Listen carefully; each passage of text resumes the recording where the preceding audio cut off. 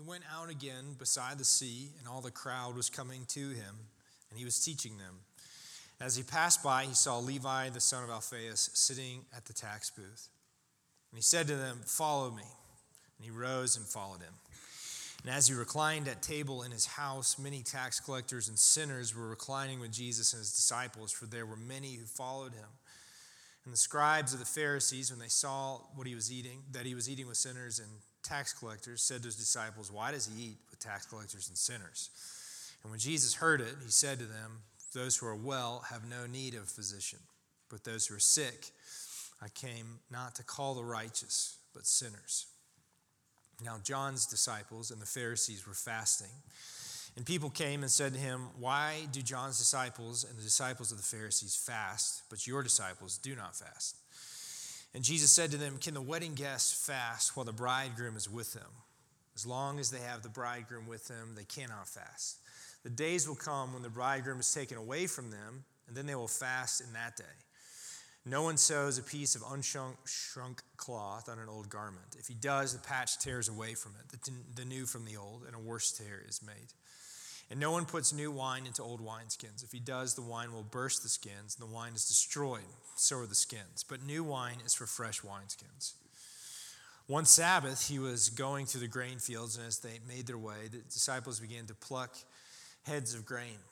The Pharisees were saying to him, "Look, why are they doing what is not lawful on the Sabbath?" And he said to them, "Have you never read what David did when he was in need and was hungry, he and those who were with him, how he entered the house of God in the time of Abiathar the high priest and ate the bread of the presence, which is not lawful for any but the priest to eat, and also gave it to those who were with him?" And he said to them, "The Sabbath was made for man, not man for the Sabbath. So the Son of Man is Lord even of the Sabbath." Again, he entered the synagogue, and a man was there with a withered hand. And they watched Jesus to see whether he would heal him on the Sabbath, so that they might accuse him. And he said to the man with the withered hand, "Come here." And he said to them, "Is it lawful on the Sabbath to do good or to do harm, to save life or to kill?" But they were silent. And he looked around at them with anger, grieved at their hardness of heart, and said to the man, "Stretch out your hand." He stretched it out, his hand was restored. The Pharisees went out and immediately held counsel with the Herodians against him, how to destroy him. Let me pray for us. Father, we thank you for your kindness towards us. We thank you that we see that in the speaking of this word. God, we pray that though these words weren't written specifically to us, they were written for us. And God, we pray you would help us to not miss that, to take advantage of it. We ask that you would, by your Spirit, help our hearts to be open and soft before you. God, we thank you for your kindness here present with us today. And I pray that you'd help me to speak rightly of that and not against it, that your name would be made great in our midst. Amen. Jesus has here a series of stories. Mark lays out for us this kind of patchwork of 4 different vignettes where Jesus is stepping on toes. And we're looking at all of these together because they really belong together. A lot of the things that are at issue in each of these things, they relate to one another. Jesus does this. He seems to know, he does know where boundaries are for people, and then he goes over them. He finds the places where people have built up boundaries that he would say are not good, and by transgressing those boundaries, he exposes them.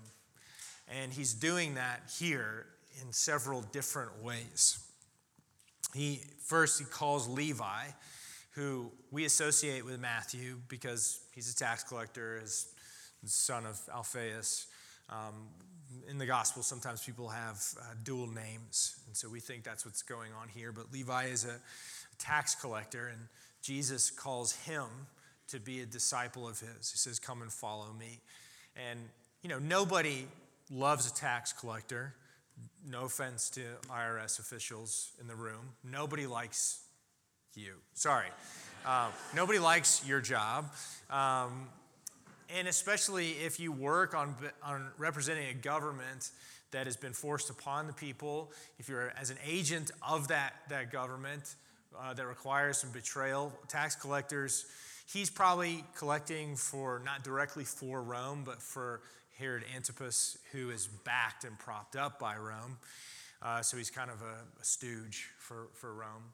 And he's collecting new taxes, probably from his neighbors, and Rome does not care if you take more than what you're supposed to. As long as they get what they're supposed to get, whatever happens after that's kind of your business, as long as nobody makes problems about it. So he probably, almost certainly steals from his neighbors on behalf of an empire that is invaded and set up this mock government.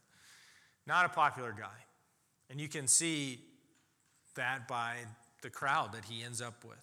He invites Jesus into his home. Jesus eats there, and the only people that are present with him are more tax collectors and sinners. Whatever that might mean, you're left to imagine. And the Pharisees look and say, how can this be?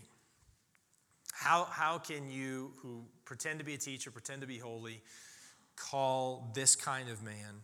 And then a real question is, how can you eat with him? We talked before when Jesus is healing the leper that Jesus is not afraid of the leper's uncleanliness. Usually that's how that works. If you touch someone who's unclean, you become unclean. Well, eating at somebody's table is a great place, a great venue for uncleanliness. And so Jesus is eating with sinners and tax collectors. He's eating in that person's house, and a respectable, clean Jewish man would not do that. But Jesus does, because the Pharisees see cleanliness as coming from outside in. Jesus will teach the opposite. The cleanliness is a matter of the heart and flows out. So Jesus eats unafraid, and they clearly have a problem with him. But Jesus gives this kind of iconic statement of why he's doing what he's doing. The physician comes to heal the sick. These are exactly the kind of people that I've come to be with. This is on purpose. And then it's kind of table issues, it's eating issues that drives the next couple of stories. And at a different time, Jesus is being asked why he and his disciples are not fasting when the Pharisees and John's disciples are fasting. We're not being given any reason to be suspicious of John's disciples at all. So it's likely that this isn't some weird Pharisee fast. It's probably one of the regular times of fasting in the Israel cycle of eating and celebrating. And that's why John's disciples are fasting. And Jesus says, now is not the time for fasting. The bridegroom is here. Why would the wedding party fast now? Fasting is coming. It'll be here. That'll be a good and appropriate thing to do, but not right now. God is doing something new. God is doing something new right here, right now, and you can't take the old thing and slap it on top of the new and think that you're going to be able to contain or receive what it is he is pouring out. So get on board. Something new is happening. And you can really see that in what happens next. When Jesus is walking through these grain fields with his disciples, and it's the Sabbath, and they, in essence, harvest grain. It's a pretty simple thing to do. If you're walking through a wheat field, you just rip the heads off the wheat stalks, and you just rub it in your hands like this, and the chaff blows off, and what you're left with is wheat kernels inside. You can just have a little snack easily. But that's harvesting, and they're not wrong. They're not wrong that Jesus is doing something that is apparently forbidden in the law. But Jesus responds with a couple things. He could have just said one or the other, but he does both. The first thing that he does to these people, these men who know the law, they are not dummies, he reaches for the Bible. And he says, don't you remember? And he gives this story of David, who is on the run and he's hungry, he's starving, and he goes in and eats the bread in the house of God that nobody but the priest is allowed to eat. And not only does he, the rightful king, eat it, but he gives it to his men with him. And Jesus, in essence, lines himself up with David and says, if David is allowed to do this, I'm allowed to do this. Which, what is he saying? Well, I'm in the line of David. I'm a son of David. If the king is able, I am able. And then he goes further, and he says, the Son of Man is the Lord of the Sabbath. And this is how Jesus talks about himself. He says, I am the Lord of the Sabbath. This is actually what Sabbath is for. Sabbath is a gift. It's for your good. It is not meant to be a burden. It's not meant to be a prison. Eating and being sustained is actually part of what God intends to give in the Sabbath. And I'm the Lord of it. And he demonstrates his lordship one more time in this last story when he's in the synagogue and the Pharisees are watching because they know that in this particular synagogue there's a man who's very clearly, obviously, publicly disabled. And they just know that Jesus is not going to be able to stop himself. They know that Jesus is going to want to heal him because they've seen enough of him already. They know that Jesus is going to dial in on this person. And Jesus knows that they know. So he calls this man over to him on purpose, and he looks straight at them because this story is really about them. And says, isn't it right on the Sabbath to give life? He says, is it right to give life or to kill? The answer is meant to be obvious, right? You're supposed to give life on the Sabbath. And he's so angry and sad that these theoretical teachers and leaders of Israel can't even see what the Sabbath is for. And in a few words, he heals the man.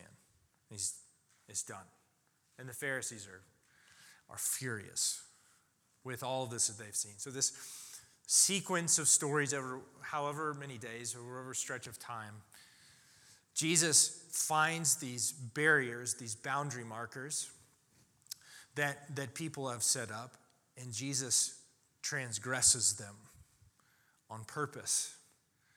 Jesus does this in the Gospels time and again. He will frustrate and confound and infuriate people. And he is doing something here to show us what he has announced. In Mark chapter 1, remember, the announcement is, repent for the kingdom of God is at hand. And he is demonstrating what is the nature of the kingdom. And it's important to step back from the particulars of each of these individual stories and to see the larger picture of what Jesus is showing you about the kingdom. In the kingdom, what happens? Outsiders, those who are excluded, those who holy people might willfully exclude, they are included because the physician comes for the sick. In the kingdom, the bridegroom and his presence is a source of great joy. There is feasting in the bridegroom's presence. And in fact, in the presence of the bridegroom, hungry people are fed. Bellies are full, and healing happens. The sick, the crippled, they're made right. So the fruit of Jesus' ministry is on display. When you combine all of the results of all of these things, you get this picture of what happens when the kingdom comes. And the only conclusion you can come to when you are reading this series of stories is that this is good. Jesus said this is the good news, that the kingdom is at hand. And when you look at this series and sequence of stories, you can't come to any other conclusion. This is actually just loads of goodness. There's so much life here. Jesus becomes what the Psalms talk about, how Israel is meant to be planted by streams of living water, and they too would be full of life. And And Jesus is demonstrating that when you're close to him and when you're by him, there is all kinds of super abundant, super generous life flowing everywhere, so that all of these wrongs are being righted and the doors are being thrown open so that more can come in, because there's just a super abundance of God's goodness in life. This is the best thing. This is the goodest thing that you can imagine. This is how the gospel goes from the word, gospel, churchy, Christianized terminology, and into enfleshed reality. This is what good news looks like. And this is what Jesus comes to do. Everybody who has thought they were too far away, they can now be included. And this probably offends not just Pharisees, it probably offends everybody, because nobody likes tax collectors. Not just Pharisees, everybody thought they were too good for tax collectors. And here's Levi, not just in the room, but he's one of the disciples. These times of ordinary fasting, of devotion to God. And again, fasting is good. You're not meant to take this away and say, well, I don't have to fast anymore. Jesus says kind of the opposite of that. There is a time for fasting. You're living in it right now, which I have to hear and be reminded of that regularly. But when you're with him, when he's at the table with you, fasting is over. It's time to feast. He provides for his people. The kingdom is so good because Jesus is so good. The kingdom is marked by generosity because Jesus is marked by generosity. He is so attractive to so many people because he has so much for them. But while there's loads of good news in these stories, there is also very clearly a warning. It is very tempting and easy to read the Gospels and see Pharisees as just the villains. It's way, way too simple to do that. And in fact, in the history of the church, there's been plenty of people who don't understand anything about Pharisees, will in fact just leap to say they're just bad, will in fact then just use Pharisees to leverage their own hatred of Jewish people in general. And it's easy just to write off this block of people in the Gospels and just say, man, aren't those guys terrible? But you need to understand who the Pharisees were. Because they're more complex than just being villains. In fact, these are people who really care that Israel follows Israel's God. It really matters to them. And they want Israel to hear the word of the Lord and to obey it. These are people who are very concerned that Israel might wander away from obedience to the God of Israel. All these are good things. These are good concerns. Because the Pharisees are living just a few hundred years away from Israel's return from exile. Why did Israel end up in exile? Because they detoured from the word of God. And the Pharisees are saying, we do not want that to happen. They are driven by concern that Israel would wander away from following the God of Israel. In a lot of ways, they're afraid. They're driven by fear that Israel would hop off of this train. Are they people who are Pharisees? Are there people that are, consumed with power and want to be in charge? Yes, of course. But there's lots of Pharisees out there, and by and large, what they're looking to see is faithfulness to God. But their nose is so close to the trees they can't see the forest. So when Jesus is saying to them, hey, guys, there's a new wineskin here. There's new wine being poured out. He's speaking to them so that they too would receive what he gives. But if you read this story, you can be them. There are two ways of life, not only in this passage, but in all the scriptures. There is the way of wisdom. There's the way of life that is following God, and there is the way of death and destruction. Those are the only two options in front of you, and the way of the Pharisee is in front of you. It may be easy to put yourself in the text and say, man, those guys, those are the worst. But the truth is, anybody can be a Pharisee. And if I am completely honest, the odds are if I lived then, I would probably be a Pharisee. Because their concerns line up with a lot of mine. I care about what the text says. I care about being faithful to the text. I care about carrying on the traditions of the people following God. It is easy for me to see myself as a Pharisee. Maybe those things don't sound like you at all. It doesn't have to be like you. The desire, the impetus to control the door of who comes in and who comes out. The desire to try to analyze and diagnose the interior state of people's lives by what you see on the outside. You can be that way wherever you are on any kind of social, political, racial, economic spectrum. Are conservatives Pharisees? You bet. Are liberals Pharisees? 100%. Are rich people Pharisees? Yes. Are poor people Pharisees? Absolutely. White people, black people, brown people, there are Pharisees everywhere because we all like to control the criteria of belonging and make sure that it matches just like me. And so the idea that Jesus might go into the world and invite those people. And whatever you are thinking of when I say those people, that's who I mean. If those people vote too liberal for you, Jesus would go knock on their door. If those people sleep with the wrong kind of people, Jesus would go knock on their door. If those people think too differently, spin too differently, talk too differently, those are the kind of people that Jesus would go knock on that door.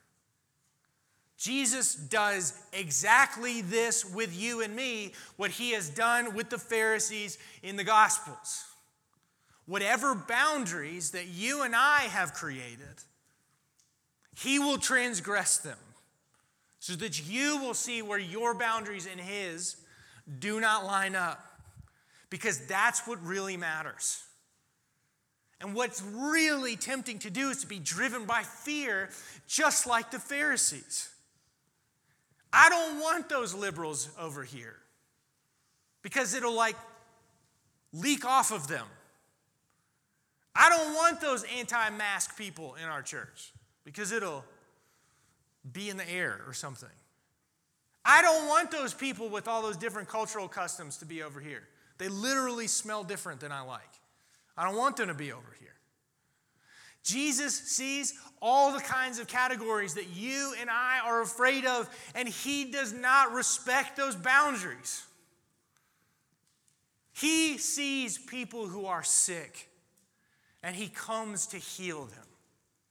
Regardless of their voting record, regardless of their sexual history, regardless of the ways that you and I might even know that they're wrong. Note, Levi probably is actually kind of a thief. That's probably not made up. He probably is like that. And it's not like Jesus doesn't care about that. You and I want to see change before invitation. You clean yourself up. You start thinking right, voting right, living right, then you can come in. Jesus works the opposite. You come in, and then I will change you. Levi gets treated this way. He is, in fact, changed. He ends up a very much radically changed man. Jesus does deal with him. So any of y'all's fears, if you're in the room with Jesus in that moment, he deals with us. He changes Levi. He does it. Jesus is after the interior world and making you clean from the inside out. You and I by nature and habit, operate like Pharisees. If I am too close to those people, whoever those people are, they will make me unclean. And that is not how it works in the kingdom. This is troubling. It is disturbing. For the Pharisees, it is infuriating. The end of this last story is they are willing to conspire with the Herodians to kill Jesus because of what he is doing. They, in every other circumstance, are not allies with the Herodians. They are opposed to the Herodians. These are people who are politicians, pragmatic power wielders. They are not in the Pharisees' list of friends, but they will make friends with those people if they will help them kill Jesus. That is how angry it'll make you when Jesus does what he does. The warning here is, you better watch out. Because the Pharisees are not sitting there and thinking, I don't love God anymore. Actually, now I'm opposed to God. I want to kill God. That's not what they're thinking. What they're thinking is, it would honor God for me to kill Jesus. Don't be so foolish as to think that you could not be a Pharisee. And you can make yourself feel good while you do it. I know that I've done it time and time again. Jesus' kingdom is marked by superabundant generosity. Superabundant food falling off the table because there's so much generosity. There is enough to stand at the door and to invite anybody to come in. Anybody. The people that scare you, the people that concern you, the people that think the wrong way, that do the wrong way, all those people, the sick people that Jesus loves, there's enough for them. They can come in and Jesus will make them clean from the inside out. And you also will still be clean with him. Because being with Jesus is being a receiver of this kind of generosity time and time again.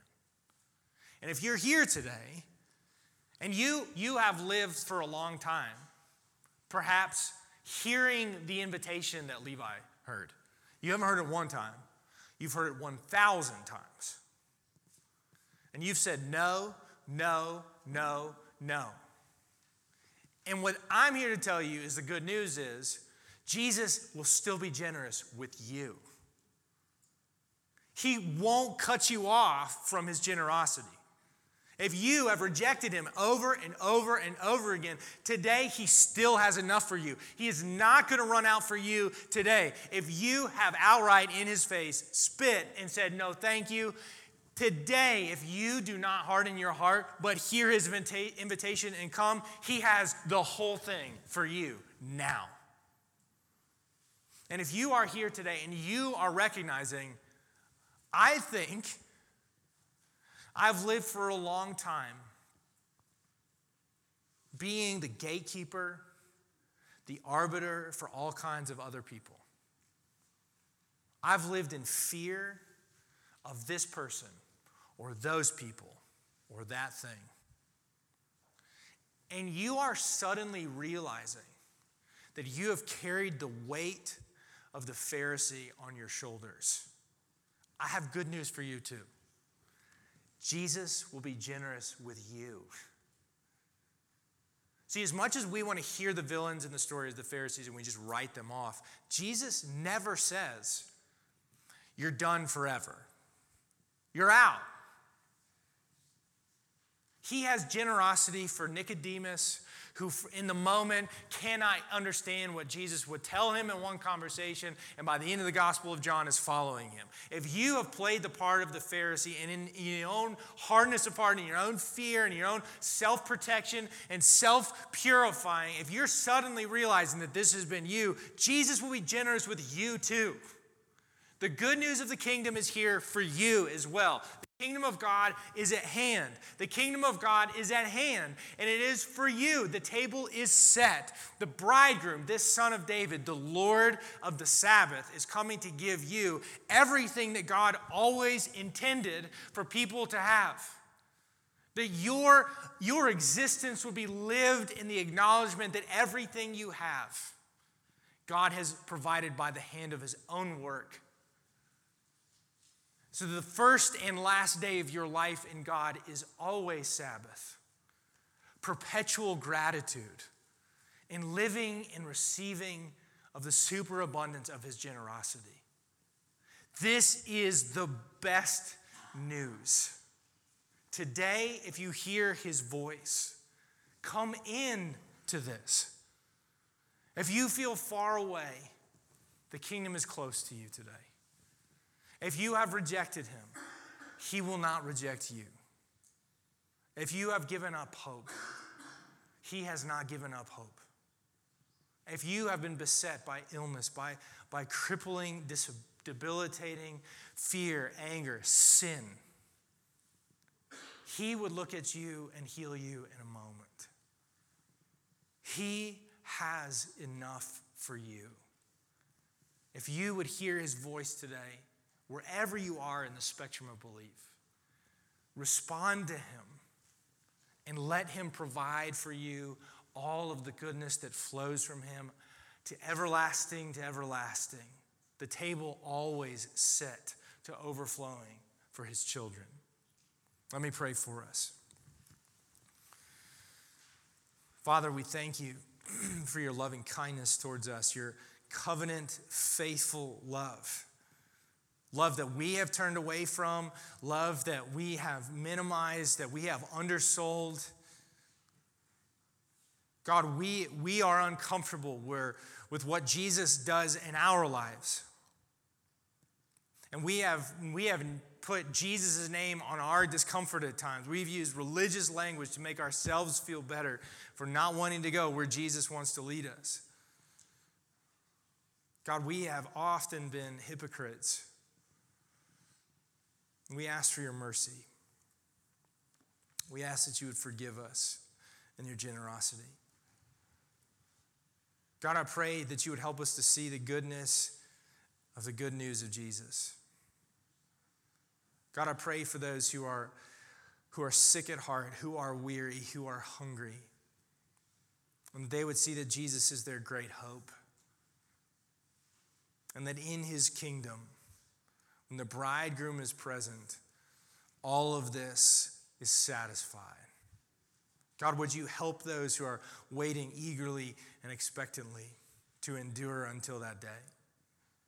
Father, would you help those of us to see that we are still the people for whom Jesus has come. We are still the people who receive. We are still the ones who have been unexpectedly called, who have been unexpectedly fed and healed. God, would you make our hearts leap with gratitude and thanks? And Father, I pray for those who might be here, who have heard you call, like Levi has heard you call, and may have rejected you time and again. Father, I pray that today your voice would go straight to the middle of who they are, and they would know that you mean them, and you mean now. Jesus, I pray that they would not wait any longer, but instead respond quickly with haste. God, would you protect us from ourselves, from our own sin? God, would you help us to be a people who stand at the door and beckon, invite, who are ready to go out and bring more to the party, no matter where they come from, no matter their state. God, make us a people who are motivated and inflamed by love for you. We love you, Lord Jesus, and we thank you for loving us, for giving to us so generously, for caring for us today and every day. It's in your name we pray. Amen.